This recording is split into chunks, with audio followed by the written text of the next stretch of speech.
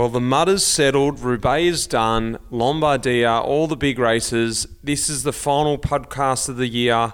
The season's wrapping up. I've had one too many beers, and it's a nice time of year. Lionel, how are you doing? Very well, thanks, Mitch. I haven't had a beer yet. Maybe I feel like I've missed the spirit of the occasion. I should have opened a beer this evening.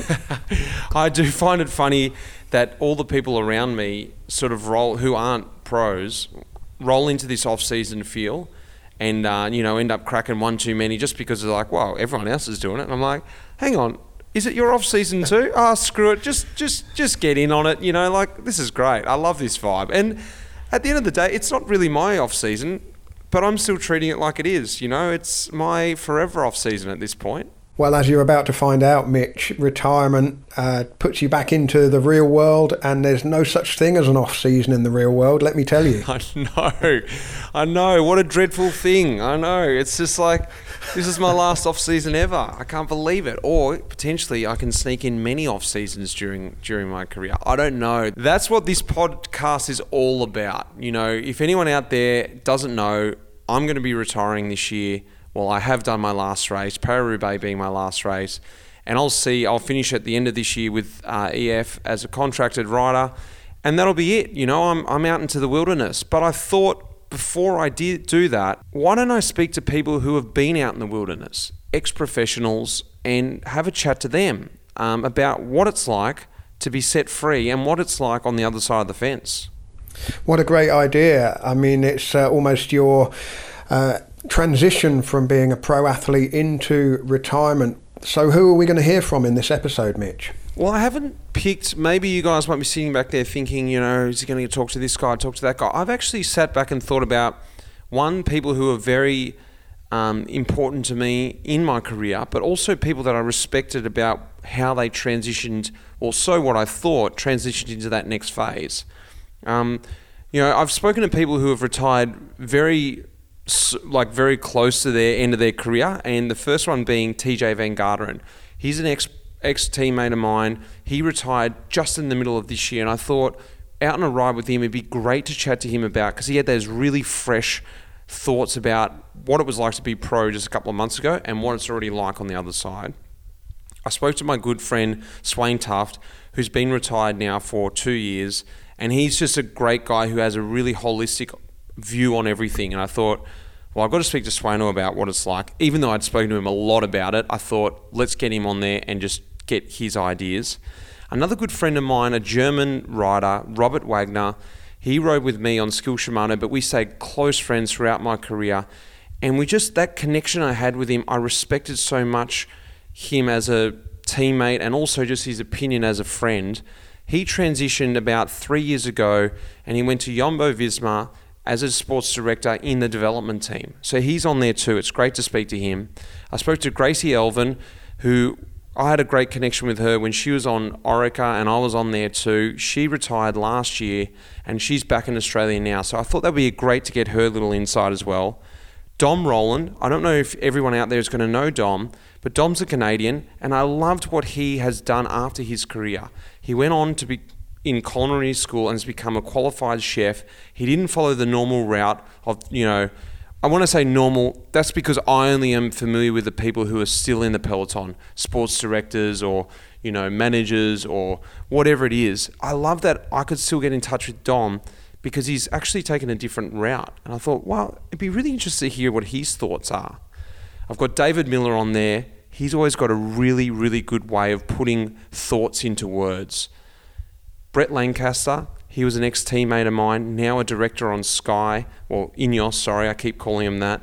He's a good friend of mine, and I respected him so much throughout my career, and I've had a really good chance to watch him closely in his transition and some hard moments. And because we're close friends, we live here closely, I thought it'd be really good to hear his thoughts about what that little transition was like. And lastly, I thought I'd got to get someone from the older times, not too old, but a little while ago, my sports director, Andreas Clear. And I just heard his story one day in the bus, or maybe it was in the hotel. He told me about the way he decided to retire. I just thought it was so interesting, but I respect him so much as a sports director and as a person. I knew he'd have some really good insights. Well, Mitch, I hope you were taking notes as everyone was giving you their advice on how to cope with retiring from professional sport. Well, the best part about it was, actually, it was you and I talking way back in Trobe early on. And I was telling you, I need something to really connect to into this next phase of my life. I need something to connect to in these podcasts. I need to talk to someone that I'm really interested in to try and pick their brains about what I want to know as well. And you came up with this idea, why don't we talk about retirement? It was very early on. And actually, we started recording way back then. When I say we, I did. I went out and I reached out to these guys that I've spoken to you about, and I picked them off one month at a time. And the best part about that was I was at a different headspace this whole time throughout this year. And it was great checking in with all these ex-pros and hearing those thoughts and actually being able to take that in and sort of use it in a way in my last races and in my last season, and also put some stuff in my backpack for next year. Guys, without further ado, I'm going to let you listen to this episode and see if you can take anything on or just find out something about what this weird transition is like for professional sportsmen who essentially retire in the middle of their life.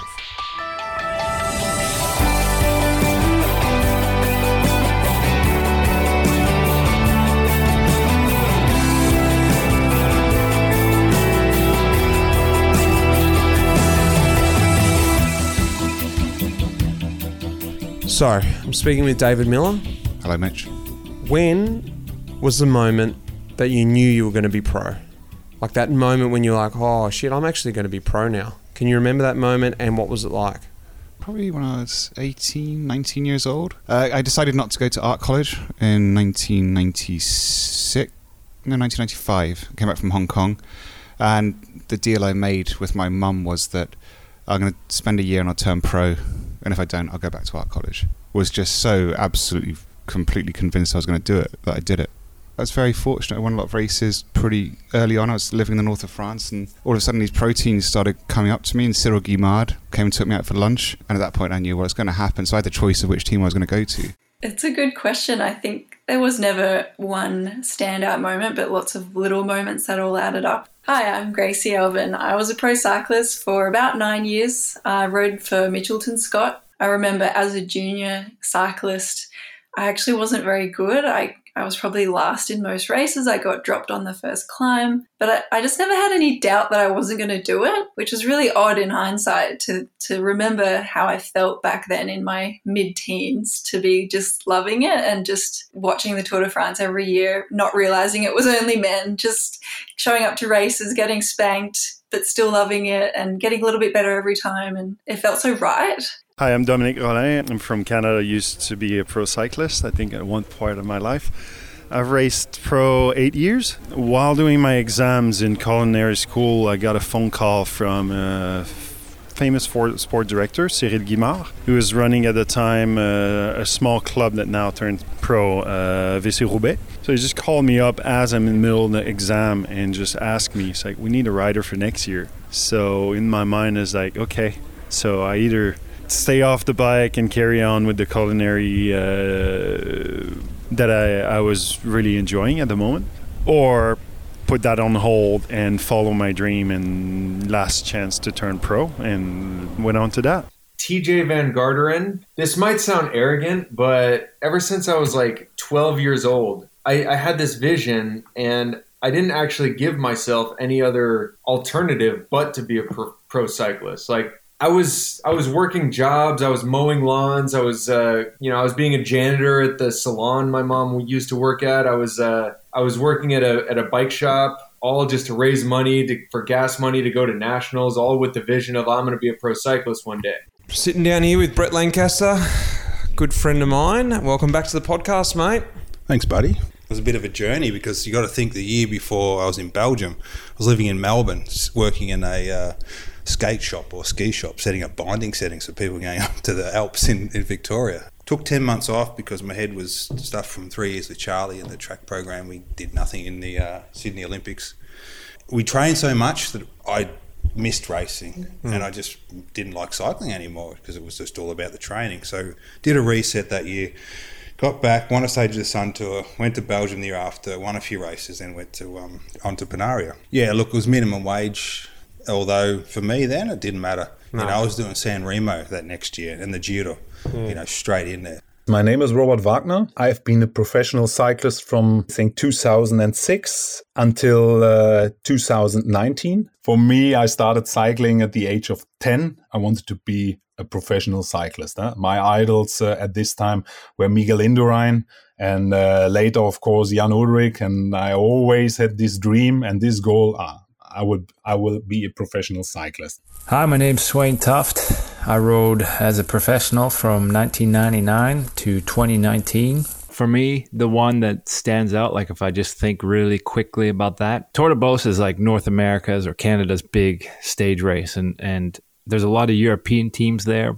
And there's always like a really strong North American. So Mercury at the time, Saturn, these kinds of teams, they were the big deal. And I was on the national team racing with a bunch of characters. And it was this final stage, hilly circuit, pissing rain. And I rode away solo and won the stage, like with a bunch of, hardened kind of veteran types chasing from behind. And that was a moment I thought, okay, maybe I'll be okay at this sport. My name is Andreas Klier. I have been a pro cyclist for about 18 years.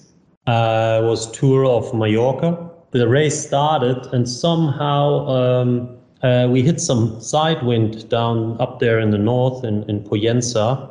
And everybody was fighting for this spot there to be safe. And I remember Mapai threw it into the gutter. And then it was between Zabel and myself. And in that time I was quite fat. I somehow pushed him off the road and he didn't make it. I only got second in the sprint behind Stales. But while I was washing my legs after the race with a towel, a guy came and said, you have the leader's jersey. So in that time, you still had leader's jersey. In the end of the day, during that race, Kees Priem, a guy, TBM Farm Frights manager, gave me his card, said I should call him. And he said, okay, you can race for us. And I signed a contract. And yeah, I remember that very well. So it was a Tour of Mallorca, which gave me basically the final confirmation that I will be a pro.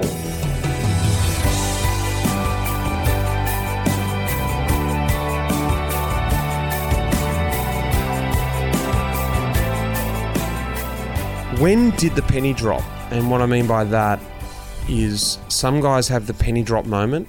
They're in the race. They get dropped. They're like, nah, that's it. I'm done. Or for you, when was the moment when you knew enough's enough?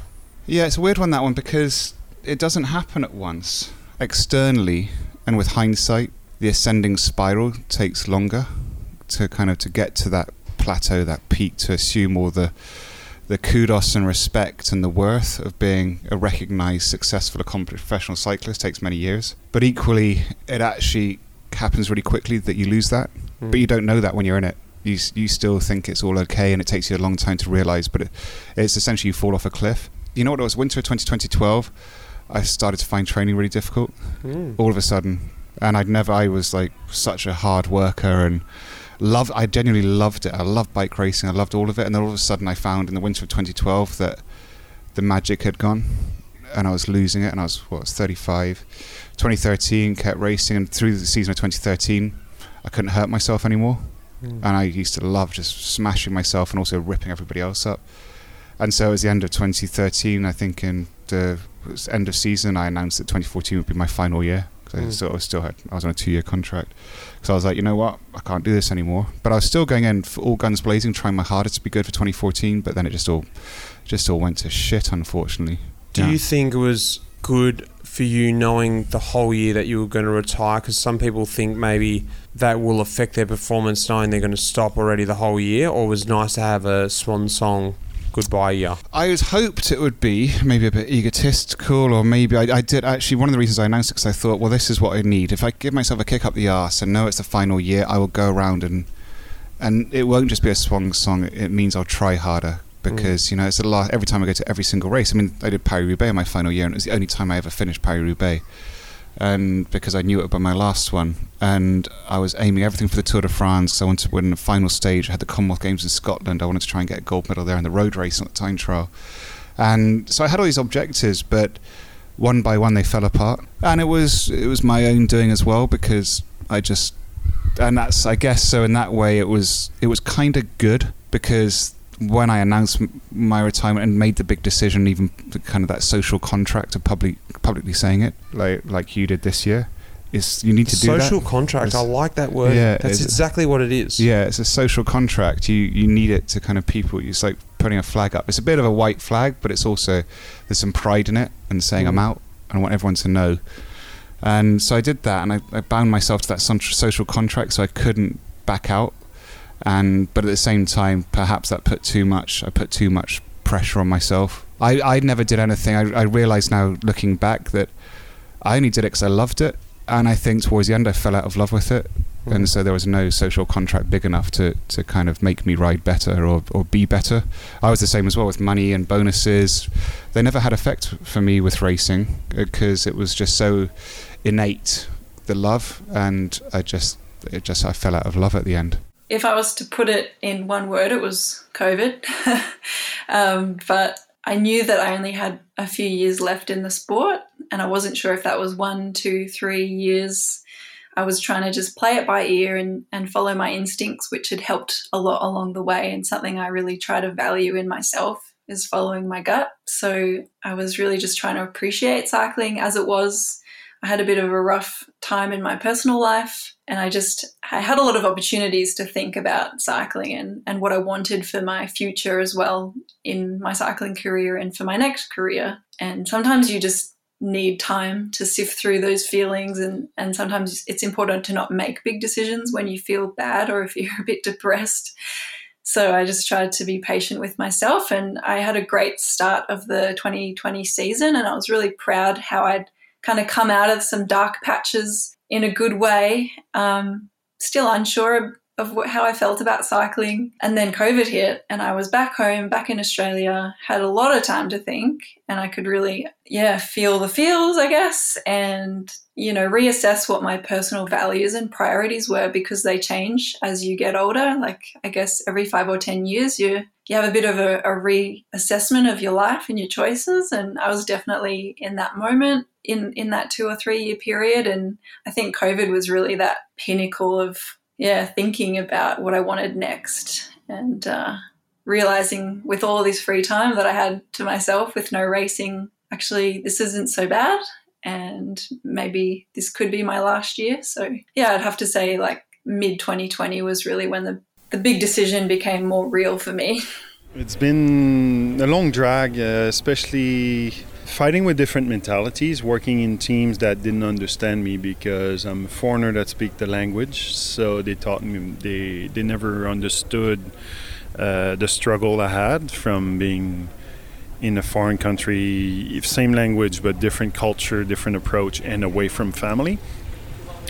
And it's been a drag for a few years prior to the first retirement, but I was still enjoying it. And I had a good run with Nasser Bouhanni at the end of 2014, where I think we won 8 races in 2 months, and was hoping to get re-signed, and didn't work. So went on a first retirement, just enjoying myself. But so was that a forced retirement? Yeah, it was a forced retirement. So it was disappointing, took it off guard. Especially after a good run where the team trusted me and I had good results, and it just like went off like, no, we're not keeping you. That took me off guard. That took me a bit like by surprise, and like burst the bubble. Yeah. But that got me thinking, okay, I gotta get on top of now I'm retired, so I gotta get on top of it, find what's next. I was keeping my connection in cycling and all. And in April I got a phone call from Nasser Bouhanni. He's like, I'm moving team, I want you on the next team. Retirement on hold, a full year training by myself to get ready. Got ready, and then it was a nightmare. What was it like coming? What was it like coming back? Coming back was fun. I think I got a lot of guys like showing me respect, and guys that I never thought like I made an impact like this to them. I even got like I think it was in Paris-Nice, Richie Porte coming out of nowhere, just like, nice to see you back in the peloton, Dom. And I was like, we hardly never raced or talked to even one know you another. knew my So I name. knew he knew who I am. So it's cool to see like some being back in the peloton, being back at it, and being competitive after a year. But then the structure in the team, the mentality in the team just drained me. And it was a whole year just a drag. Some people in the team being who they are, and we've seen after what they become. All right, let's jump right to the end then. When did the penny drop? And some people have the penny drop moment, as I spoke to you before about Andreas. The penny drop, it's just like from one moment to the next, he went, I'm out, I'm done. Some people have the build up over a few years. I don't know, maybe for you, when did the penny drop? When did you know enough was enough? And what was that moment like? I guess the real penny drop moment was in the Giro this year. There was a stage where we went up this climb. It was this Cat 1 climb. It was pretty hard, but we didn't race that hard up it, so it wasn't that bad. But over the top, there was this massive crosswind and rain. The group was splitting up, and a lot of the EF guys made it, myself included. We had 6 guys represented there. But it was over this plateau. It was this dogfight, and then there was this small drag in massive crosswind before we hit the descent. And me and Jens Kukler, we got a little bit caught out in this group behind. We hit the descent, and we get this massive wind gust. With the point where it kind of rocks you off your bike. You can't pedal. You're going a little bit sideways. You have to balance yourself. And when we got that gust, I was like, hey, screw this, I'm out. Like, I'm just making it down this thing safely. And Jens was like, he got that gust, and he was like, all right, we got to go. We got to get back to that group. I ended up riding like the next 50K by myself. Like, I didn't even know I was in the race. I was just like, I was relying on the signs on the course to make sure I was still on the course. Till finally the Gruppetto caught me, and I'm shivering, and all those guys were back there in the Gruppetto just like in their nice warm winter coats and everything.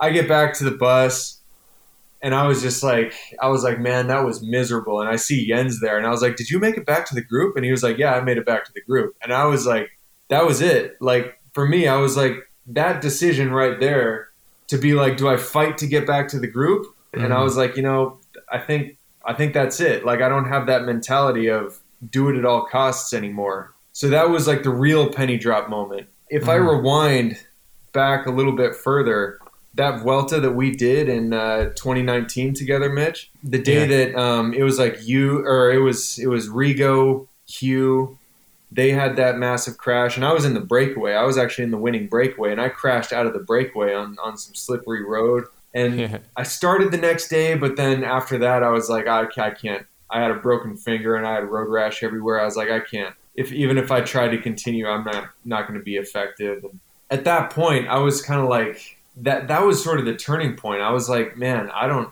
know what I'm still doing here. I don't know if I can keep doing this. And I tried in 2020, and then COVID hit, and then I tried again in 2021. But that was the point where I went from being kind of like still a good rider to being like I just can't get myself to push anymore.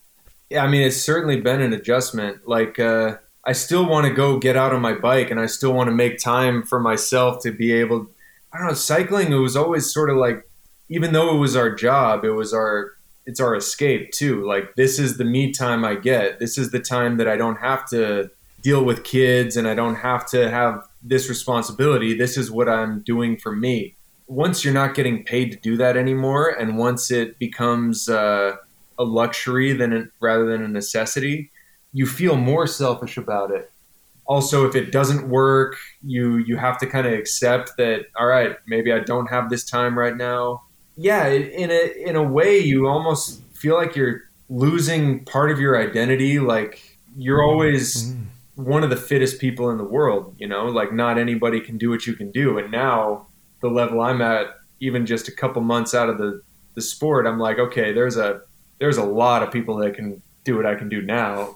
It's in a way it's hard to accept, but also in another way you're like, you know what, it's kind of nice not to feel like you have to go out and do something. Now it's more like you get to go out and do something. I was actually up in Andorra with you, Mitch, training at your apartment, and it was around then, it was weird. So my head was telling me to do it still.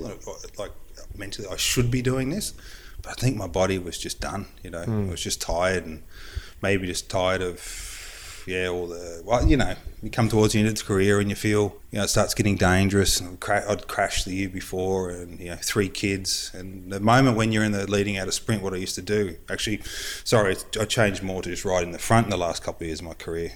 Also, we didn't have a sprinter back then in Mitchelton, did we? Not really, no. Not really. And so, saw some opportunities, and I'd thought about de-essing before, and the opportunity came up with Sky, and then I didn't think anything else, actually. I was like, wow, I'd love to do this. Yeah. And stopped looking for contracts, called my manager and said, no. He had a couple of teams lined up, teams that I probably didn't want to go to anyway. Yeah. But I called it a day. You could have kept going, right? Then the Sky opportunity happened, and was it crystal clear then for you? You're like, oh, I'm so done. You know, like, was it until the opportunity came, or was it before that you really went, I don't want to do it? Or was it still like, you know, when those teams were there and you didn't really know what you were going to do afterwards, you're like, maybe I just keep riding for the financial side? I think if I went to another team and let's say, enjoyed it more, what I was good at doing, leading out, maybe I could have got another 2 years out of it. Yeah. I did have an opportunity to change a team halfway through my contract. Well, after 2 years in Mitchelton, that was up, and another team, you know, were around the same sort of money, and it was a good opportunity. But I stayed with the Aussie team, you know. But who knows? You know, I think I could have went to that team and rode for longer. But where it was at that point in my life, and this opportunity come up, I was just at that point was just done. You know, really done. Just the last race is like I was pretty much done, actually. I have to also here go a little bit further back. I had a bad injury in 2018, so in my final year with Lotto Jumbo at this time, I injured my knee pretty bad. It took me 8 weeks and a big operation, but I got this offer from Arkea Samsic to join that team with Andre Greipel. Andre took me to that team, and I found also new motivation. You know, it actually started with Andre, my cycling career. So when we've been 11, 12 years, yes, we raced already together, and it was like, okay, now the circle is actually complete. I knew, okay, it was pretty much my last year.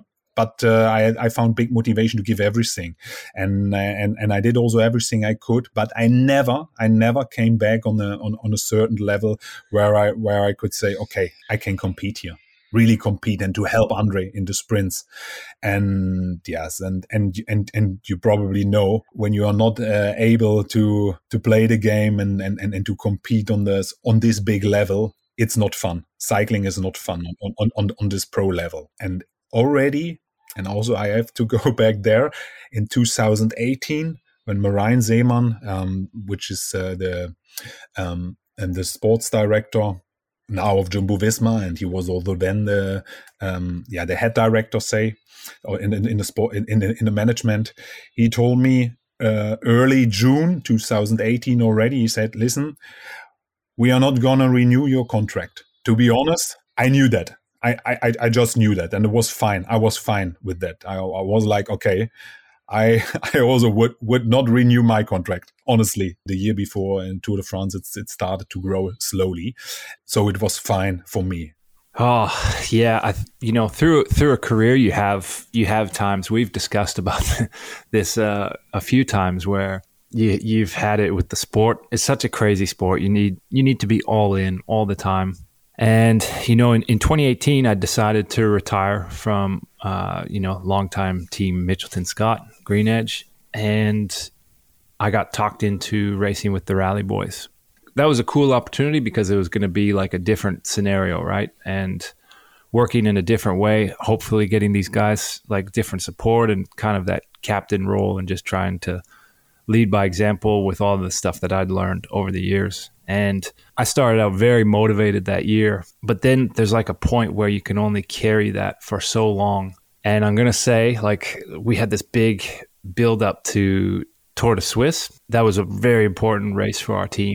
And I'd been doing all the stuff that like usually brought me what I'd come to learn gives you good form and can get you through a race. And maybe you know, even whatever, like I had high hopes of doing well in the time trials, you know, and I got there like feeling pretty good about everything, a little bit of altitude stuff before and all of the kind of usual things that should make a race like that pretty straightforward. Tour de Suisse is a hard race, no question about it. But I was there in that first stage and, you know, hilly circuit, standard Swiss kind of stuff. And I can barely hold the bunch, you know, and I'm just thinking like, no, this is truly not for me anymore. I did everything I thought I'm capable of, you know, and I can't even hold the bunch. I'm struggling. And, you know, you have days, no doubt, like we all have days, like even in our best years, you have days where you struggle, and that's okay. That's something I'm perfectly fine with, but it was just every day. And then you get yourself fired up for the time trial and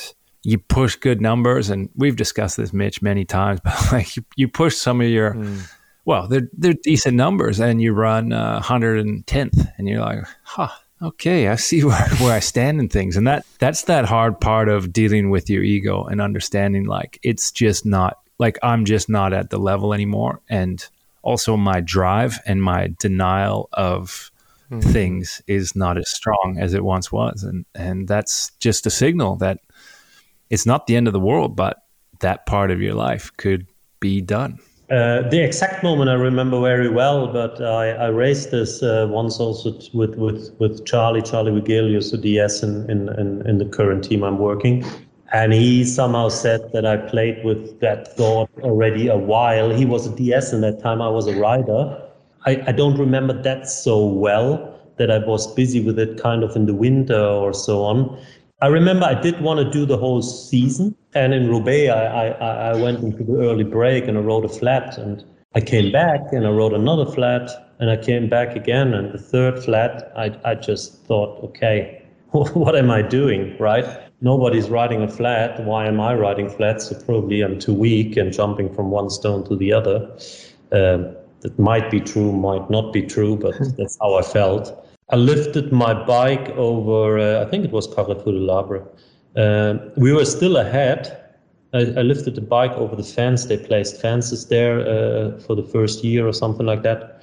And I just rode in the forest along Carrefour de l'Arbre. In the end, there was like a travel agency bike holiday group. And I just rolled to them and asked if they are going to the velodrome. Drove with them, took a shower. And then in the evening, I called at the airport. I called JV. Said I would like to stop cycling. Do you have work for me? He said yes, and I said okay. That's all. Short call. And only the next day I told my wife, and that's basically it. And I never ever did regret it, I have to say.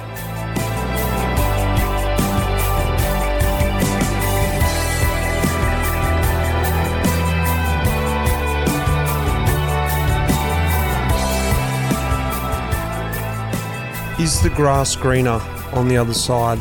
With this idea of like being out is like awesome. You know, the grass is greener. You get to those moments.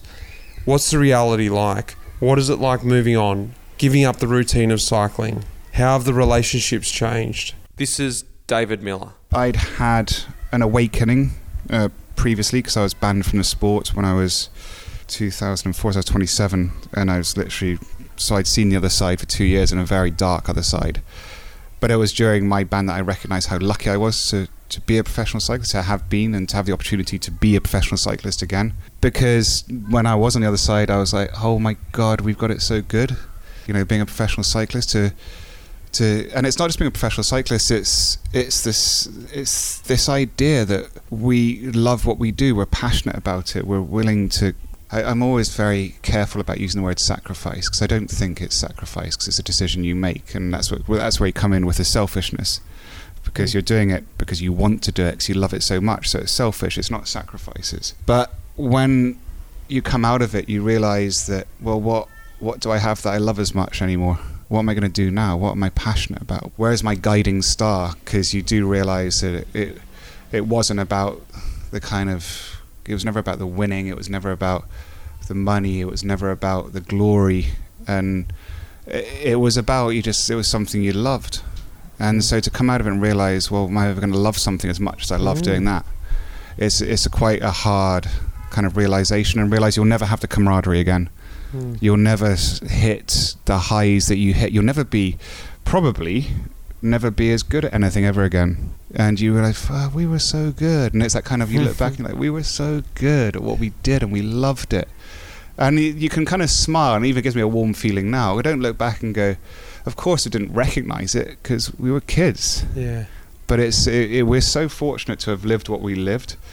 But there's also, you have to accept, and it takes a few years to accept that it was a pretty magical time. Yeah. And to accept it. And as the acceptance, because there is as much as there is a transition to the rest of your life, because there's still a significant period of your life to go, because it's normally your mid-30s, there's also the fact there's going to be a period of mourning, that it's gone, and that it will never come back.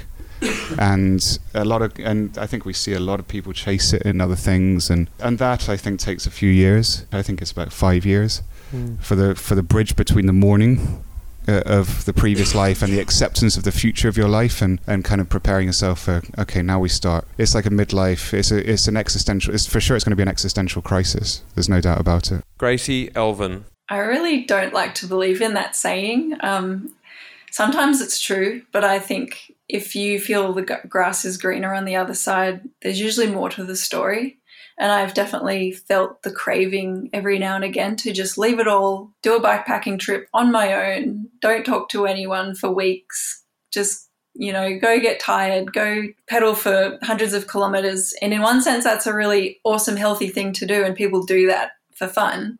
But on the other hand, you have to ask yourself, why do you want to go do that? And it's often because you want to escape, not to do the thing, but to get away from another thing. I really try to think about in a holistic sense of why I would have those feelings. So the grass is greener only if, you've really put yourself in a position that you shouldn't be in. And that's usually a more fundamental problem, such as being deeply unhappy with your career, or deeply unhappy in a relationship, or in a certain situation like that. Yeah, I think retirement isn't better than being in a career if cycling, but having a cycling career isn't better than the next part either, because that's also a problem of athletes retiring and thinking my best days are behind me, because that's also not true. I feel like you can just appreciate what you're doing right now. And for you, Mitch, I would encourage you to really enjoy every day now, every day in Girona, because it's a cool city, and every day training on your bike,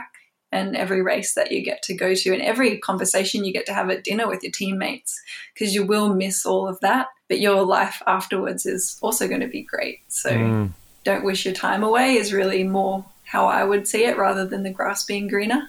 This is Dom Roland. It's not. Life's a bitch. No, but the difference is when you're groomed to be a pro cyclist, like you're in it, you don't realize how easy you have it. You don't have to plan anything. Everything's done with you. They send you your plane ticket. You just got to grab the train or the taxi to get to the airport. Hotel's there, and you can complain all day about the bad food. And it's like, you don't have to deal with anything. Like here in Girona, there's over 100 pros. So when it comes that you have to deal with the consequences by yourself in your daily life, or oh shit, I got bills to pay. I got reality catching up. It's challenging. It's fun because it's responsibilities. But being a cyclist, I miss this, the ease of like, everything is ready. I just got to focus on one thing. But this what made it boring for me. I needed more. I need something to occupy my brain. I need something to occupy my downtime. And racing as an amateur in France, the first thing they tell you is like, when you're not training, you have to be sitting down, resting, and not doing anything. And I'm like, no, I'm resting when I'm having a stroll in Barcelona, checking out the city. I'm going out for a nice, easy dinner, or I'm cooking for friends. Being busy, and I've always been more effective and better performance when I was busy than when I was doing the job 100%, sitting down and waiting for the next training and staring in the fridge. TJ Van Garderen. Look, I'm going to tell you right now, it is. But that's because I feel like I got it all out. Like, for some people, I wouldn't tell them, like, oh, you should just quit because life is better. Because when I look back at my career, I had so much fun. I had so much fun being a bike racer. I mean, it was, you got to be in shape. You got to meet cool people. You got to visit cool places. You know, the feeling of putting my hands in the air in a victory, you know, that was like, you can't replicate that. But right now, when I know that, okay, that feeling of putting your hands in the air, that's not coming back anymore. And when you see the numbers start to go down, like that's, so I actually had this conversation with a rider just recently, and I said, the funnest time in my career was when I didn't actually know how good I could be. You know, every year I was training, every day I was training, every race I did, it was this upward trajectory, and I didn't know what the limit was. Like, maybe I could win the Tour de France one day. I didn't know, but you know what? I'm finding out. I'm learning my limits, and I'm getting better. And then there kind of became this turning point where it was no longer trying to figure out how good I could be. It was like I was on the backside looking behind me saying, like, how can I get back to being as good as I once was? You know, I was going to be, instead of discovering what my limits were, I was like, okay, I think my limit was there. Now, how do I get back to being at that limit? And that limit was, it was pretty good, but it wasn't, you know, top. And that's when the exploration and the discovery was more the fun part. Just trying to recreate something, that wasn't fun to me anymore. This is Robert Wagner. You can't say this, no, for sure not. I mean, there are things on the other side where you say, oh man, the grass is greener when we've been a professional cyclist. Like I say, yeah, you just ride your bike and that's it. Now you're struggling with other things, But you know, every part has their advantage. Yeah, their advantage. Yeah. Now, look, I gained almost, I told you the other day, I gained almost 13, 14 kilos now. Yeah, since I stopped the professional cycling. And, you know, I don't have to look to my food now. And nowadays, and you know it, riders having a scale for breakfast and weigh their muesli, their porridge, their fruits, carb intake, etc. I don't do this. No, I don't do this, you know, and I don't have to. I don't have to think about, okay, can I eat this potato now, or you know what I mean? Yeah. If I want to eat a Snickers, I eat two, no problem. Yeah. And no, but you know what I mean. There are advantages at the professional athlete, and also on the other side.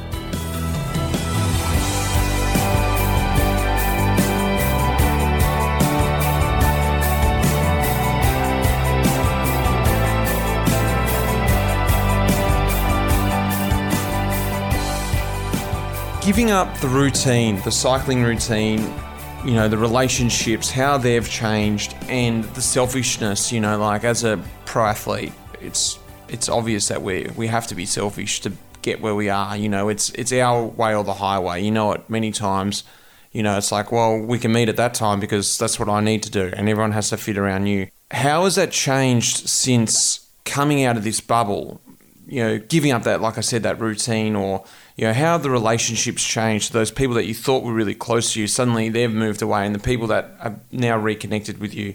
And again, like understanding what other people's needs are, and just sort of understanding that, oh, geez, I was pretty selfish and, you know, my road or the highway type thing.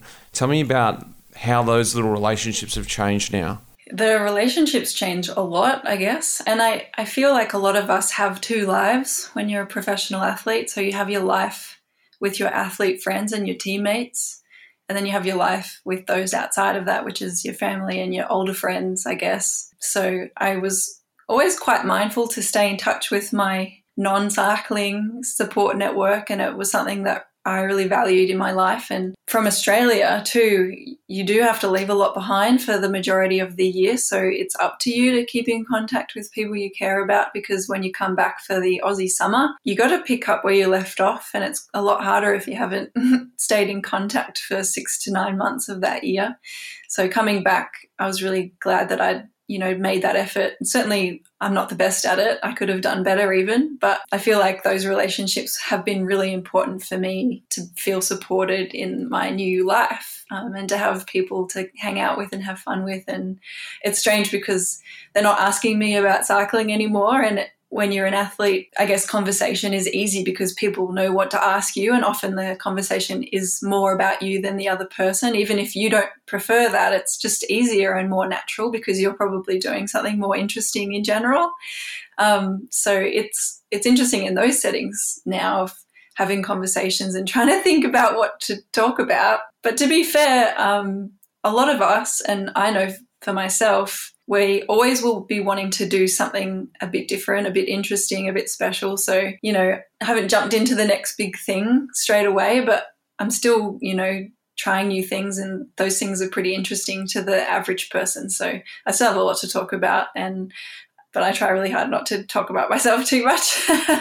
But I've really lost contact with a lot of my teammates and athletes, particularly, there's a huge amount of riders that are your mates in Girona, and when you don't live there anymore, you lose contact with most of them really quickly. And it's kind of nice though, because you realize a lot of them were situational friends, and not to say you don't like them and that you didn't have a good time, but they weren't, the strongest of connections. So it's nice to realize there were 2 or 3 people in your whole cycling career that you want to stay forever friends with, and they're worthwhile keeping in touch with.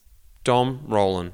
Something I've seen a major change, because when you're in that bubble, when you're in like that focus or self-focus and the race focus, you're surrounded by people that only focus on themselves, and they reach out to you only because they need something. And I've discovered true friendships afterwards, where I've seen like everyone that was reaching out for something out of me, just like, they all vanished. And now people that stays, people that are still around me are true friends, where if I need help, they'll be there. Or if I just want to hang out, they'll be there. They'll find the time. And I've lost a few friends along the way, or I gave up on a few friendships because, you meet them, you go hang out with them. It's draining because you always they only speak of themselves, or they're bitching about other people. But there's no true conversation. You're always talking about someone. You're not talking about ideas. You're not talking about like feelings or emotions. You're just talking about like, this one annoys me, this and that. Like it sounds like, a soap opera. Yeah. And I've seen it lately again with a friend that retired. All the people around that person were always there to get something from my friend, and then after retirement they all vanished because they couldn't get it anymore. They couldn't get that information, they couldn't get that help, they couldn't get that little extra for themselves, because like, no, you're not in the circle anymore. It's like, no, that's not friendship. So now I have true friends, I have people there for me, and I'm there for them. This is Brett Lancaster. I think what happens, Mitch, is your body stays in that routine. Like my wife, she expected me to just click the fingers and be, being the house husband or whatever it might be. And she was so good over the years and did a lot for me, and, had to have my siesta in the afternoon after training, and, it was a cyclist life. But it took a while to adapt, a couple of years at least. And you definitely have these chemical imbalances with your body, So you put on weight, hormones change. Yeah. Being at the top end, like the highest sport and super fit, and to go, you look down a bit of a gut, you're thinking, right, no, I'm back out this week. I think I struggled a fair bit the first 2 years, just with life in general. Even though I had a really good job with Sky, I put a lot into work though. Probably too much, just not over the top. I think fully committed to it and work my ass off there, and come home also really stuffed from driving the car. We've just seen it this last couple of weeks with Steve Cummings. just the driving hours. He's like, how do you do it? Like, I'm so tired. I think you just get used to being tired. It is. And you adapt to anything, you know. And again from Swaino. You know, for me, it always was that the planning of having kids was going to be around the time that I would retire. So that was always part of the plan, because I always felt like just what you said there, to be fully immersed in this sport, you have to live a bit like a baby, like you said. Like, it is just a me type of mentality. I don't know if it works any other way. Like, it's just it's such an all-consuming sport, and I always struggled with that.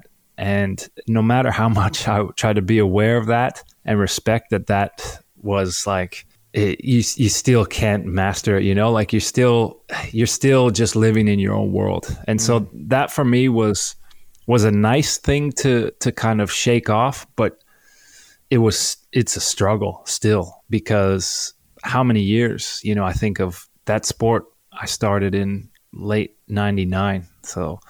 And I retired in 2019. And so 20 years of just thinking and obsessing about cycling for the majority of my time. For many years, you know, before you have a relationship, before you have family, it's just you trying to get better at this crazy thing, you know? And so as much as I can respect that and be aware of it, it's a hard thing to shift.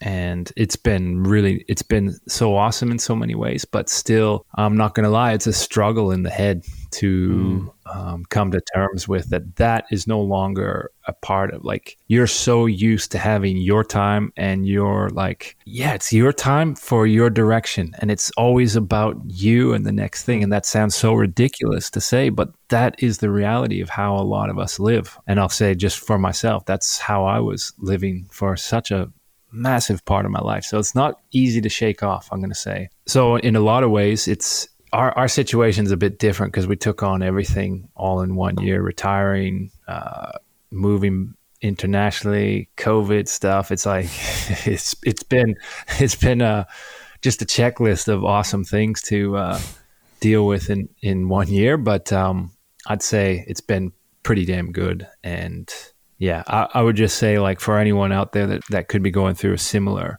process, just really respect it and know that is going to be one of the biggest struggles you're going to deal with in this process of retirement. I have to say it's been great, like, being home. Like, I'm really close with my brother. So he's always thought, you know, as much as he respects cycling, he knows what a crazy sport it is. And we've had so many great moments ski touring lately, and, you know, just getting out and catching up. And that's a big thing, because you realize how much of our relationships in the cycling world, unless it's your really close friends, how much of those relationships are really peripheral. Like, they're not really deep connections. They are just, you're there as like a colleague, as a business partner. And don't get me wrong, there's lots of awesome people. It's just that in that world, in those organizations, you're exposed to so many people, and it's hard to make really strong connections. So it's been nice to just be back where I'm from and removed from that, because, as you know, it's so different. Like, I'm sure it is for you when you're home, like, just getting out of this bubble of cycling and being around people with normal lives and kind of seeing how they function and operate it's been a nice change.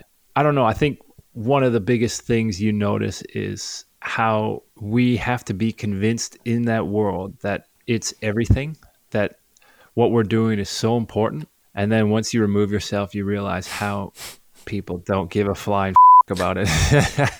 Like, cycling people involved in the cycling world, they care, but man, people in the real world, they don't even know what bizarre. Like, about. I've noticed it this year, even not being at the Vuelta. I'm like, I maybe caught one stage, but for me, for many years, that was the pinnacle of my year, pinnacle of my life. I would, you know, ride that thing. I'd do things crazy to myself to be in shape for that race I thought everyone cared about. But actually, outside, even in the cycling world, as another pro, you're barely even aware the race is on. Totally. Yeah. Totally. This is Andreas Clear. For example, I've never been on summer holidays with my family. Why is that? Yeah, because there was always a bike race, and you had to train for this and you have to train for that. Because you want to be as pro as you can and as successful as you can, or at least to be a figure the team needs. And maybe it comes down to that, because you even knowing that you couldn't win a bike race for the last whatever how many years, then you still were kind of an important figure in a proper setup, and you wanted to be an important figure in your family cycle. Maybe it's that, right? So I loved working. I learned to love working in the garden, for example. You want to do that when you're a cyclist, right? I wanted to have a dog, but I never had time. So now I have a dog, and I walk the dog, and I just love it, right? And you have those barbecue, and you have those weekends, and you have. So I think I don't remember it very well, but I think I was quite happy knowing that it's soon finishing. Not so much during the training rides and stuff, because I loved it, but much more the whole lifestyle. Long story short, it's maybe the unknown which can or scare you or make you in a certain way happy the last weeks or month towards the day you finish. And depending how you see it and how deep you go into the detail, the more realistic you hit it from day one. Because if you say, I'm going to stop and then I'm going to make a holiday in Dubai with my family, right? Which is, this has nothing to do with the reality. But if you go and you say, now I'm going to drop the kids at school and pick them up, and after that I go to the Mercadona and buy some tomatoes. I mean, as a cyclist, you never thought really in your peak years, where's the food coming from, right? Just say, yeah, I need this pasta.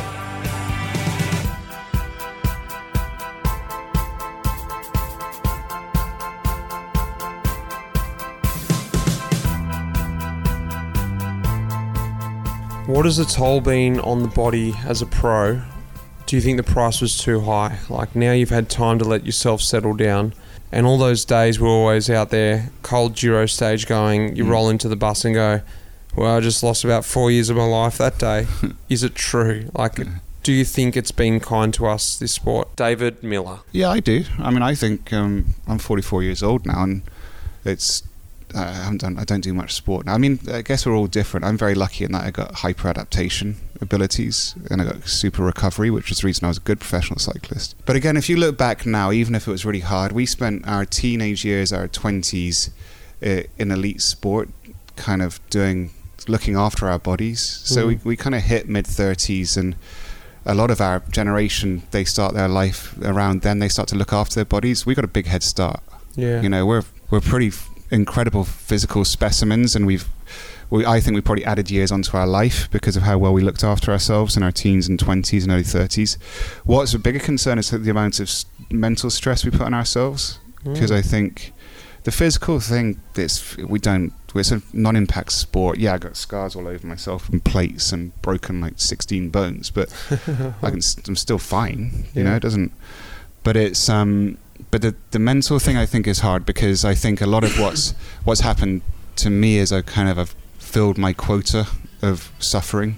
I kind of don't, and I think that's why I ended up in the final 2 years I couldn't do it anymore. I kind of got this little theory of my own, which is the majority of us have a quota, a kind of like a piggy bank of how much we can push ourselves, and you're taking money out of that all the time. And I think pro cyclists take a bit too much money out of that. And it's one of those piggy banks you don't refill, and that's kind of how I feel now. It's because I was 18 years at kind of world tour and kind of really banging my head against the wall and loving it, but I just don't feel the need to hurt myself anymore. Or the want, it's just gone. And it's good and bad, but I think that's the thing I'm a lot softer now. Yeah, physically, I could do whatever I want, but so I think but I genuinely don't think. I think it's been a huge privilege for us to have looked after ourselves and done what we did in our younger lives, because I think it will reap benefits for the rest of our lives. And again from TJ, nobody goes into the sport the same as they're going to come out of it. You know, like if you're going to be a pro for 10 plus years, you're going to spend some nights in the hospital. You're going to have some broken bones. You're going to stay in different hotels for 3 weeks at a Grand Tour, and that's going to affect your sleep. You're going to probably have to have some jet lag, traveling over the world. Like it definitely takes its toll. At the time when you're a pro cyclist, like you don't care. If you would have told me like, hey, you could win the Tour de France, but it's going to take 5 years off your life, I'll be like, I don't want to live till I'm 90.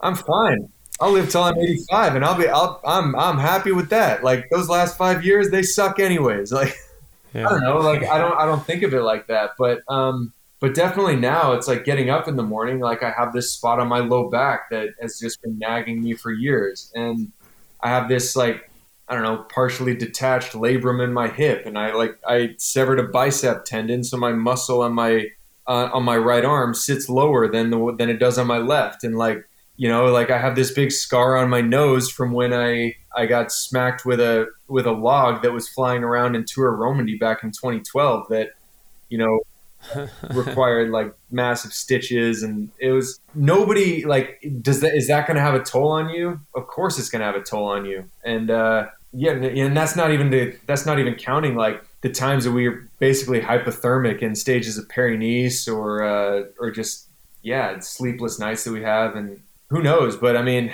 would you trade it for anything? No. I don't know how long I was supposed to live or how long I'm going to live, but you know what?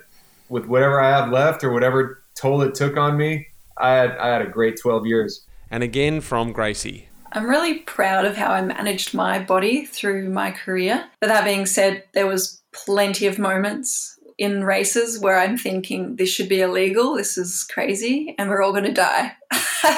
And like I definitely relate to feeling like you age about 5 or 10 years in some races. So yes, we definitely abuse our bodies, even if we've looked after ourselves and fueled right for the majority of the time.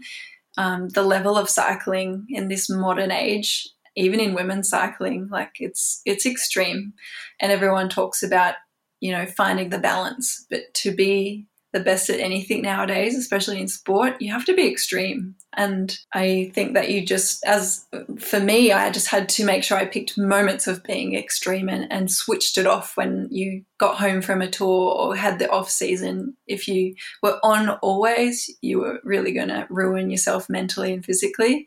So that was how I found balance, of being extreme when you needed to be and switching off when you could. I've come out of cycling with relatively few major injuries. I had some pretty amazing accidents in my career, but touch wood, none of them have really impacted me now. And now I'm trying new things is probably where the injuries are coming from. I put my back out vacuuming the other day, which was quite embarrassing. So yeah, I think it's just something that you'll probably have to deal with, I guess, certain injuries and certain even mental injuries, I guess, is an interesting one. Like we have to put so much pressure on ourselves. I would say that a lot of cyclists go through some mental health issues at least once in their career, if not more. So there's a bit of an aftermath there for sure as well. A lot of it has to do with the context of how you did treat your body in this sport. So there's many ways to go about it. Some people are always playing the just got to get through this and just got to get these gains and not really thinking about the long-term picture. I know for myself, a big focus was always to look after myself first before I would trade anything for performance or whatever. And even in saying that, as much as I was aware of that and tried to refrain from totally pinning myself, it's a big part of what we have to do in that sport. And like you said, there are some days where you're racing and you're just like, why am I doing this? But I'm gonna say I wouldn't trade any of it. I'm so happy and feel so fortunate I got to do that. Like as much as some of those days sucked and we're trashing you, like that's part of what I still love. It's that mental challenge. Like a lot of that stuff, Mitch, as you know, it's hard physically, but it's more that mental bit, like where you're freezing your nuts off and it's pissing rain and you have another 4 hours on the bike and you're just like, well, I can curl up and give up, or I can just keep plugging away, a little bit further. And there's that part of me I would never trade for anything. I'm going to say, like, overall, if you do have a long career, look after yourself you're going to be better off than so many people, you know. And I think that one of the things to really focus on, and this is just for younger riders, is look after your body in the sense of your bones and your skeletal structure, you know.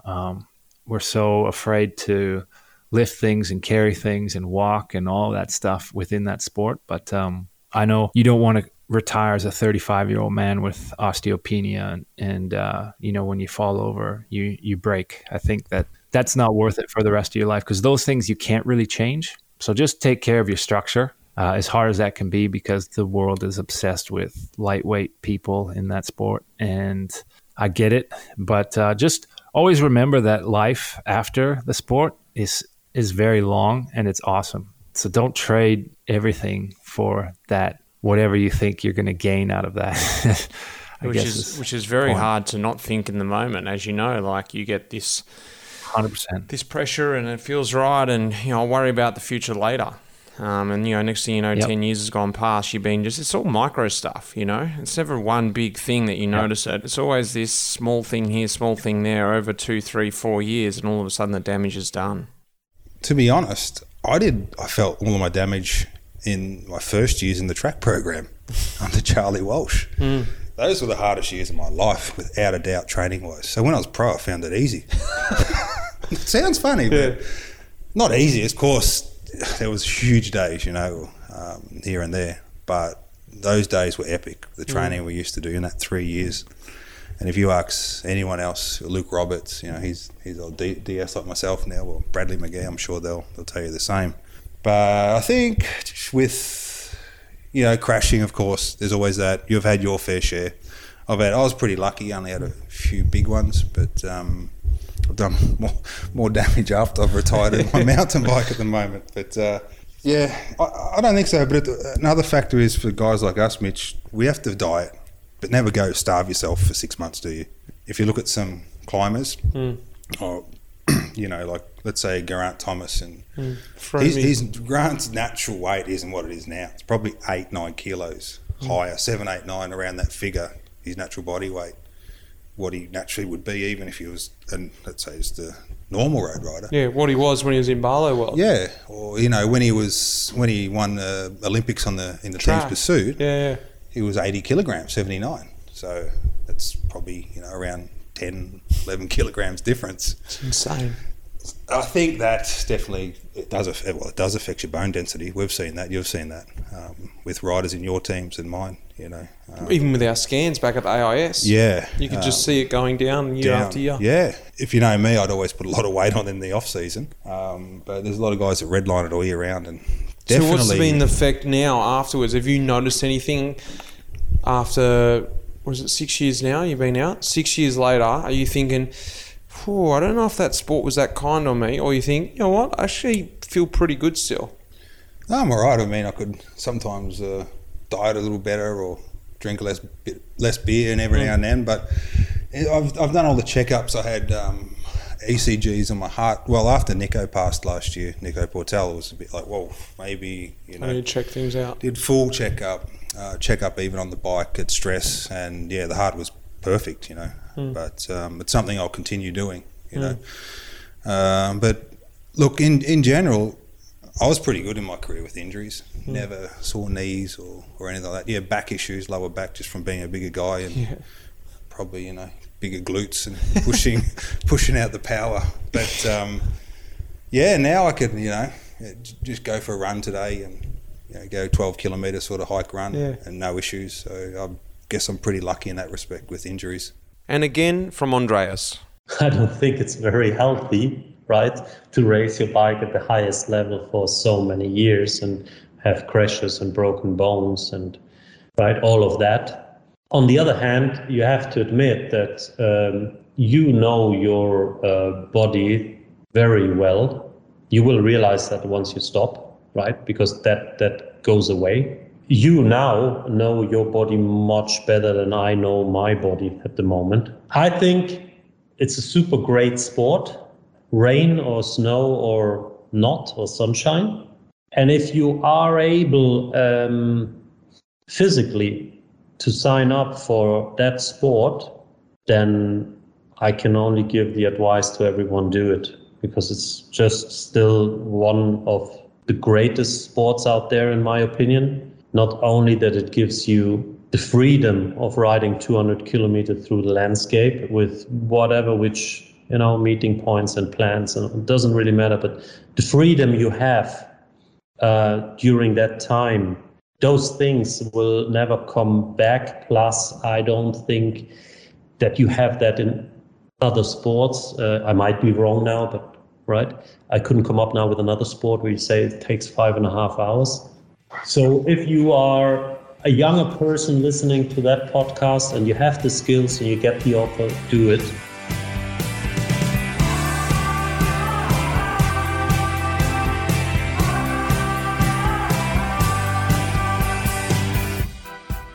What don't you miss from the lifestyle of being a pro?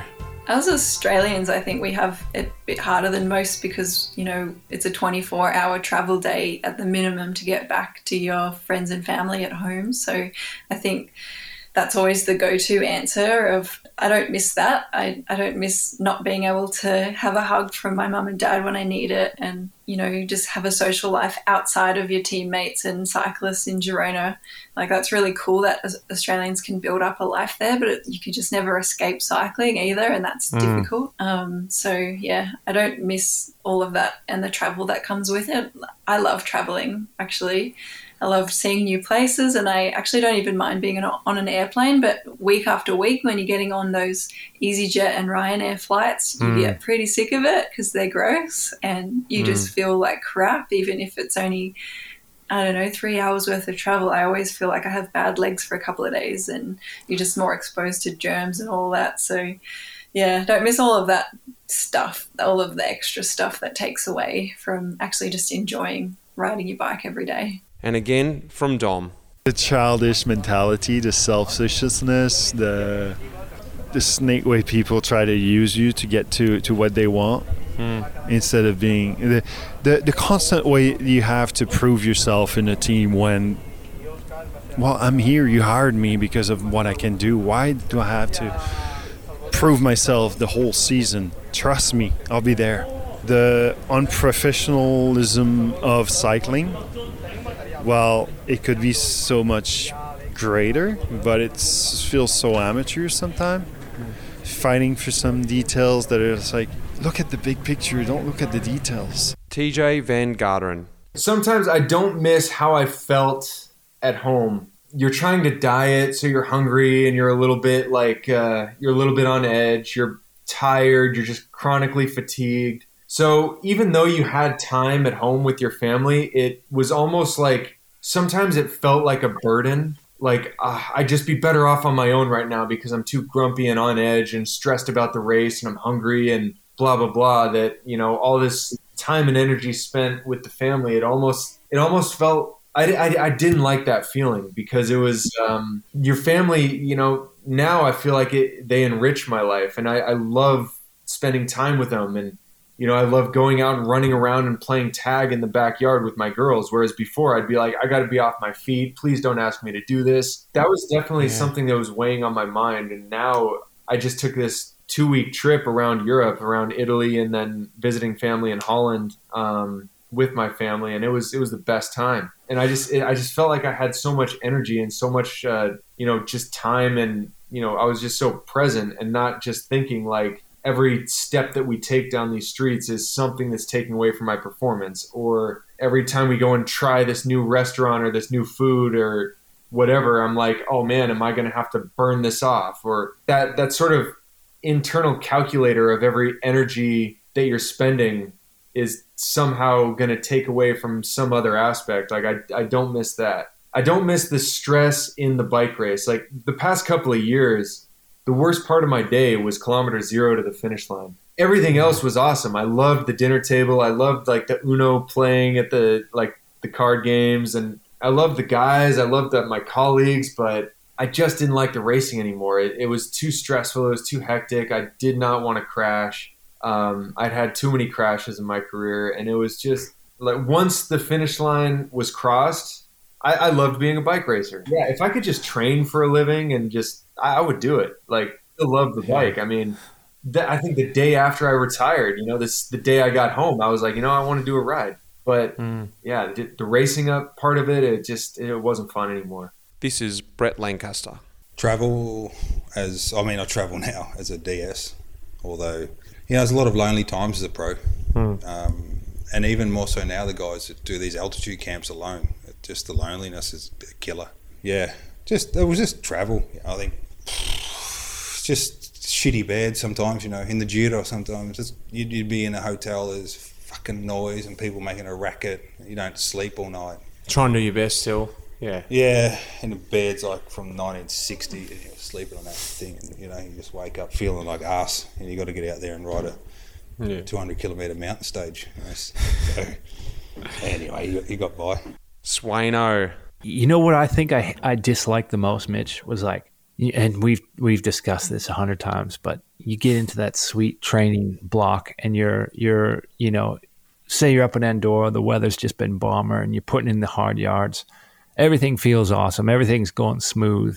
You feel good. Like you just feel like your life in cycling, in the sense of what we were trying to achieve, that's the best thing going, right? That's as good as it gets. And then you fly, you drive down to Barcelona in a bus or get a lift with someone and you start catching a flight and then you're part of the bubble, right? And for me, that was always such a hard transition because I live like a bit of a recluse, like I like things a certain way in the sense of training. I like to do a lot of it by myself. I like to go on my own routes. I like nature, and then immediately here I am immersed in this artificial world of airports and buses and living out of plastic and all of the things I kind of despise. And then those first stages, first races of whatever block you were off to they were so shocking, like it was so shocking because I would be convinced the form was just ridiculous, that I would just be breathing through the nose for a lot of this stuff. And so many times I was dead wrong, and then it was but that's the reality of that sport. No matter where you're at physically and mentally, like it's just that hard. So you have to be ready for that fight. And it was just that transition, because then once I got past those moments, I was good. I was like, I was immediately able to switch into the next mode, which was like that racing part of myself that wanted to figure out how to survive and make, whether that's helping the team in any facet I could, that was my next mission, right? But it was such a hard shift to go from that perfect world that I'd created at home into this crazy racing machine, right? And I forgot about it every time. I pushed it out of my thoughts because I didn't want to accept it was always going to be like that. But it was just maybe my coping mechanism. I always think of the Giro, right? The Giro, everyone has epic story. In it, I'm like, I'm never doing this race again. This is so ridiculous. And then a week later, I'm like, man, that Giro, what a race. Like, wow, that was so crazy. Yeah, I'll do that again for sure. Sign me up. I'd almost say it's sooner. It's almost like the day after is too soon, but you can feel the transition already. And it's like 2 days later, you're like, totally. I'm back on board. Yeah, totally. And again, from Andreas. The training. I love training, but if you tell me I have to train now for 1.5 months for whatever, I mean, don't get me wrong. I do ride my bike 30 kilometers a few times a week, not much more. And I do some runs if I can or not. But that has nothing to do with training. Yeah, I don't miss training. Is that just the general pressure of it? The pressure of I have to go out and I have to achieve something is training that... whereas now it's a bit more exercising for freedom, for enjoyment, and the training became less enjoyable because of it was work. I mean, yeah, you're right. Now you're doing it for health, right? Because if you make a barbecue on Friday and one on Saturday and you do this 2 months long, and right, it can't be healthy. No. So less healthy than riding in the snow in San Remo. So now I do it for health, and before I did it because it was my profession, right? Still, I loved it, and mostly in the time without a power meter. I think I only sent it one file actually ever in my life. We did it on Heartbeat, right? That's just fine. Or it worked somehow. David Miller. The monotony, the same thing over and over again, the same people, the same hotels, just the same. I don't miss that. The idea, I remember when I was a pro, I hate the idea of going on training camps, and now look back at them as halcyon days of just blissful kind of simplicity. And I say, yeah, and most of it, now I look back at a lot of my pro cycling career, I go, God, it was such a simple existence. It's not that when you're in it. And hence why I'd never ever say to a young pro, just enjoy this, and 'cause it is pretty simple and it's a good time, because I know what it's like when you're in it. It's so intense. But now with hindsight, I'm like, you know what? That was a pretty simple life, kind of blissful time, and I do. Yeah, I look back on it with rose-tinted glasses now for sure.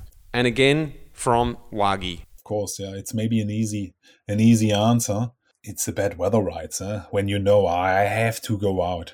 I really have to go out. Of course, I think if you're retired, no one missed this. I think this is pretty clear. What I also don't miss is it's the nutrition part. To eat when you want. Of course, I still have a healthy lifestyle. I eat still pretty healthy, but it's not that I count calories, which I did here and there in my professional career before. And when I see the boys now, it's getting more and more extreme. They do nowadays, actually. Yeah, I don't miss this in the nutrition part. I guess on the flip side now, what do you miss? What do you miss from the old life? There's plenty I do miss. Like I've said before, I miss just, exercising for a job and being paid for it. That's very, very cool. I hate to say it, I miss feeling special. And that was something I really did try and appreciate when I was an athlete, of when you're sitting on the start line and it's freezing cold and it's probably raining, and there's people in the cafe in some Belgian town or Dutch town, and they're all rugged up in their coats and then drinking beer and hot chocolates. And you just I can't wait till that's me. I always took a moment and was like, no, they're there to watch us. Everyone wishes that they were on that side of the fence, and really need to appreciate those moments, because I knew I would miss them, and I definitely miss them now in hindsight. So watching nationals this year, watching Flanders, you go, oh, geez, I'm not on that side of the fence anymore, and I'm not as special. I don't have a pro jersey on my back anymore. I'll always have that to be proud of, but you feel like you're easily forgotten, as bad as that sounds. It's very ego-driven. Yeah, I was just about to say, is managing the ego. What's that like, coming back and sort of, managing that, not getting the sort of your tires pumped up, metaphorically by everyone. We spoke about that, trying to change that before, trying to reinvent yourself and trying to let that go. But actually, there's a big part of us that sort of need to feed that ego almost in a way, but you actually sort of got to suppress that a bit and just try and, let that go. What's that been like? Because that's something I'm sort of aware of and notice it every so often this year, especially for me, not racing a lot. I'm like, hey, what about me? Hello? Yeah, I think you and I are similar riders in some respects, in that, we're capable of winning races, but they're kind of few and far between. And we were really good support riders, good classic riders. We loved the craziness of one-day races, but we weren't those sprinters that are always in that pressure position of winning races. So it's funny that you think that you still missed that and you still had an ego because you weren't, one of the top riders. So I've definitely tried to go in a bit more inwards and find a bit more intrinsic validation of myself and not seek it outside, because it's tempting for me, and I do it. I'm not going to say I don't, is going on social media and posting and trying to find avenues to pump up your ego. And for me, that's going into the public media and doing commentary and stuff. So I think if you can, monitor that and monitor your ego and accept that you'll always have it, I think it's almost impossible to get rid of it, but just stay a bit humble, have things that you're proud of that other people don't need to know about, and then find things that are exciting. And for me, like being on live TV, I'm actually kind of a shy person and a bit of an introvert. So that's actually I get nervous and it's a bit of a thrill, and it's like any kind of public speaking, it's almost like getting race nerves. So that's actually a healthy way for me to fill that hole that I miss from racing. But as long as I'm not always seeking that attention, then I feel like I can keep it in a healthy space. The speed, the fun in the races, the challenge, finding my way through the peloton, because that's one thing I was good at, is moving through the peloton between the sprint, leading out and calling the shots. The relief, the pleasure after a hard day on the bike, especially I remember those big rainy crazy days like Kuurne-Brussels-Kuurne, that only 16 of us finished. The rush of the endorphins coming up. They're like, okay, yeah, I had fun today. Those crazy races, the classics in the circuits, the downhills at like 90 plus k an hour, where you feel in control. That feeling of being extremely fit and strong, and especially when I was leading out your Patakis or Hushovs and winning a green jersey with Hushoff and being able to get on the front of K2Go and just know you can just let it off and swing off, and you got that guy. And no one can come around. No one can come around. Yeah. And you never get that back, you know. Yeah. But you can try. But I worked with a psychologist post-retirement, actually. Just a sports psychologist, sorting things out, about what we talked about before, actually. And he said to me, Brett, no matter what, don't try and chase that feeling, because you'll never get that again. That's done. You can get close, and you can do other ways to get there, but don't think you're going to feel that good again. So it's sad because it's like, but it's also good for him to tell you that, because you stop chasing it. Yeah, exactly. I miss that day-to-day focus, that day-to-day just having a plan. Like every day I have to be doing something physical. So even in this life now, if I have a bunch of stuff that, heaven forbid, I have to use a computer for a while, I have to have something physically planned for that day. And cycling just ticked off that box so nicely for me. And I got a lot of value out of just physical movement. And I love the fact that like that job just required you being outside for a big chunk of the day, working hard with your body. And to have that like as your job. Now there's a lot of sucky parts to it, no doubt about that. But I would say for the whole, it was such a fantastic job to have for a guy like myself. So I miss that. And I miss, like I was lucky to be part of some great teams. And I miss that. Like I love working with people and trying to accomplish crazy tasks, trying to figure out how we're going to do stuff. And then just that sensation of pulling things off with a group of friends, with a group of people that, are all like-minded and just that camaraderie. I miss that aspect for sure. The intense moments and the thrill of going into a lead out or going into which section on a Flemish race and doing it right kind of satisfies you actually while you're riding on the cobbles, because you just think, okay, whoever attacks now, I'm anyway in the right spot. If I can't follow him, I follow the next ones. I'm just placed right. Or a lead out that you go out and you have already, you did it right. You have the feeling you did it right. The leader finishes off. It's just a great feeling. That feeling is great, and the tension going towards it is something great and something I miss.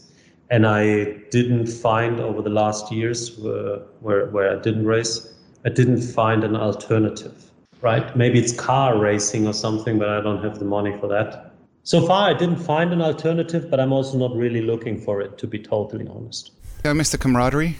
I miss the kind of the shared success. I miss not just the success, but the kind of sharing, the commiseration, to just having that team, because I was very lucky in the final years of my career to have such a great team with Slipstream, which became Team Garmin, and we were such a band of brothers, and we were so good, all of us, and we were better when we were together. And I missed just how good we were and how we were symbiotic, and we were kind of, be it high, be it low, we just rolled with it. And it's very hard to replicate that in any other walk of life, having that kind of that team that's so committed to a goal. Committed to a goal and sharing it. And And as I said, sharing the success, sharing the failure, and then making memories. Yeah. You know, what else do you do where you have moments that are just that become embedded? It's like they're never going to go. Like I can see Ryder Hesjedal, Christian Vandervelde, Dave Zabriskie, or even Bradley and Tyler Farrer, Julian Dean. You know, the list goes on. Could see any of them anytime, and we'd have such strong, powerful memories of moments we shared together that were just insane. And you think that's pretty cool, and it's not something that anybody gets to share that. And so I missed that. I thought actually today, 3 of my young riders, they had a fitting station. Like they fitted the new clothes already for the new season, and when you see all these jerseys and new stuff, this is always what I like and what I still like. I like. I'm pretty interested also in good clothes, even if I don't ride that much anymore, but I will always use good clothing, and even as a professional rider, I bought the best gloves, winter gloves I could get, and maybe I don't have to say it, can say it too loud, but I did it actually to have really the best gloves when there are those rainy or winter rides where you say, I'm safe for a while. I have the best gloves there are, and I like this part. And this is a little thing I miss. You know, when the boys will get their new suitcase packed with all the new gear and stuff, and to receive the new shoes and new glasses. This is a privilege. And when you've been professional cycling, always on top, new gear. Testing, sponsors asking, hey, what you think? You actually also develop,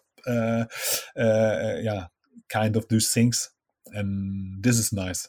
I mean, I miss being a part of that group. I mean, we got the DS group, and they really took me in, and I'm a part of that group now, and it's really similar, but it's not the same as if you're like brothers in arms the way we were. You know, you're kind of sharing in these experiences, and like it's in really high intense moments, and when you make it through it together, you know, you can really kind of bond in that sense. You can kind of replicate it in other areas, but it's not going to be the same as when you're out there in the trenches fighting in the crosswind, and like, you know, like this is my wheel, I have to fight for this wheel, and like the wheel in front is fighting for the guy behind, and like you can't replicate that. And then you get on the bus afterwards, and even though you had just risked your life, and you're able to kind of laugh about it afterwards and kind of almost make light of it, and you hated it when you were doing it, but when you laugh about it after the fact, you're just like,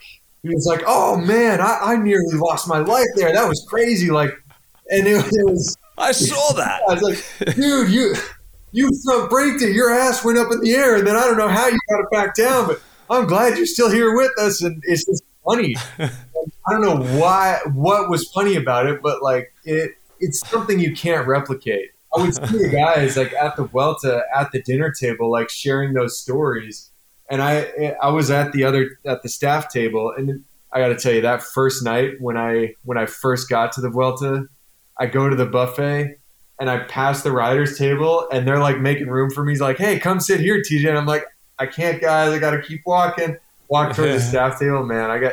My armpits were like so sweaty. It felt like I was good neopro going to my first training camp.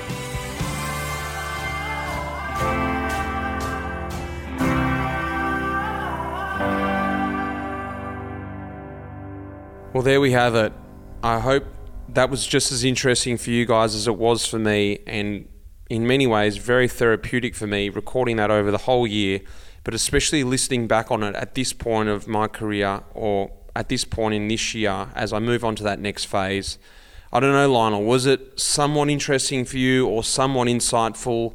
What do you think of it? I thought it was really poignant in places. The comments about realising that you'll never be as good as an athlete as you were when you were a pro. I mean, it's obvious, isn't it? But it's something that you have to adjust to.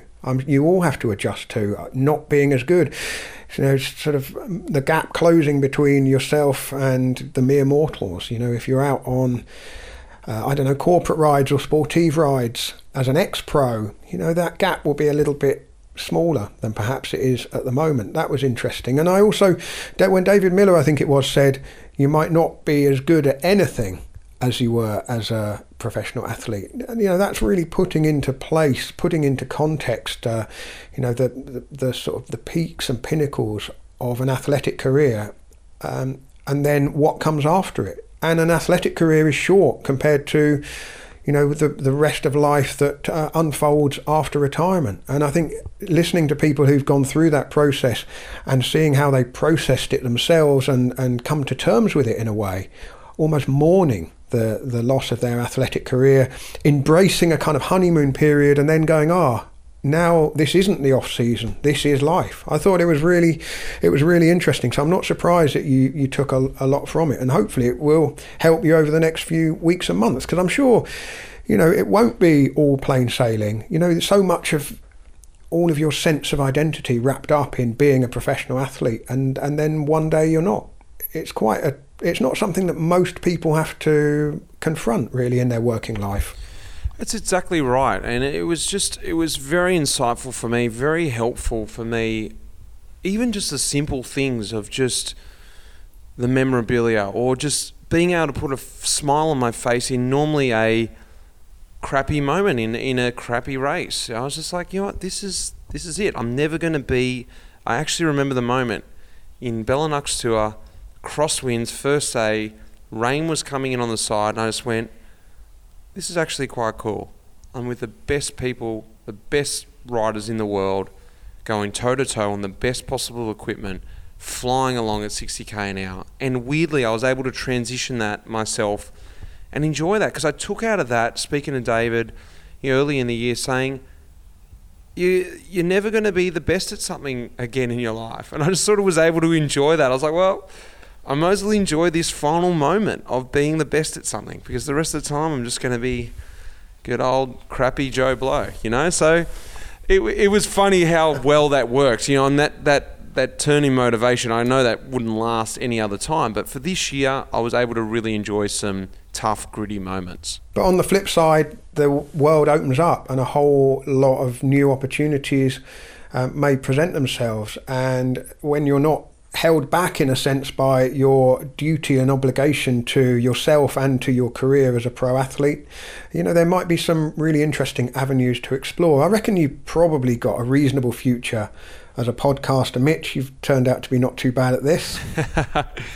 Well, that's the thing, Lionel, and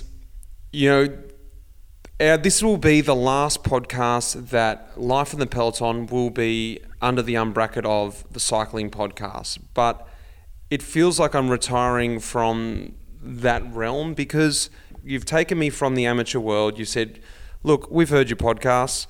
Welcome to the pros. Come into our team. And I was on the pro team. And you know what? I'd served my 2 years. I didn't get re-signed. And it was like, right, it's time for me to move on. And I said, I'm going to go out on my own. I've got more time now.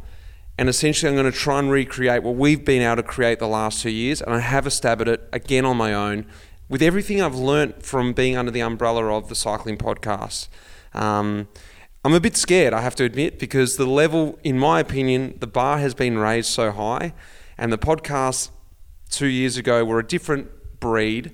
I love doing them, but they were very raw and very, like I said, very raw. There's no other word. And I've loved my experience I've had working with you guys, and our friendship I know will continue, but we're going to be going separate ways next year. Life in the Peloton will be back out on its own and trying to put out a few podcasts. I don't know how it's going to work with me not being in the Peloton, but that's something I've got to work out in the next few months.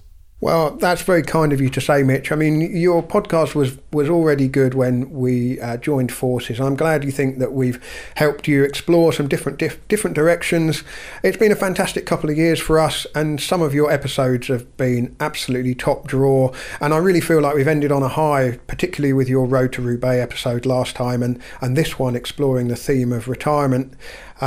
I just hope you enjoy life after the peloton, and I'll be listening out. I'm looking forward to hearing what you get up to in the next phase, and I hope you know that you'll always be a best friend of the Cycling Podcast. Thanks, guys, and thanks everyone who's enjoyed listening to it, who were Cycling Podcast fans and were forced to listen to my episodes, and now they're like, you know what, I don't mind listening to these episodes. I've loved the feedback from everyone and appreciated everyone from my little crew coming across and discovering the Cycling Podcast as well. It's been a fantastic little match made in heaven. And let's see what happens next year. Life in the Peloton will continue. The Cycling Podcast will definitely continue. And guys, until the next time, thank you very much for listening. You have been listening to Life in the Peloton. The producer of this episode was Will Jones. The music in this episode was composed by Pete Shelley. Thanks, mate.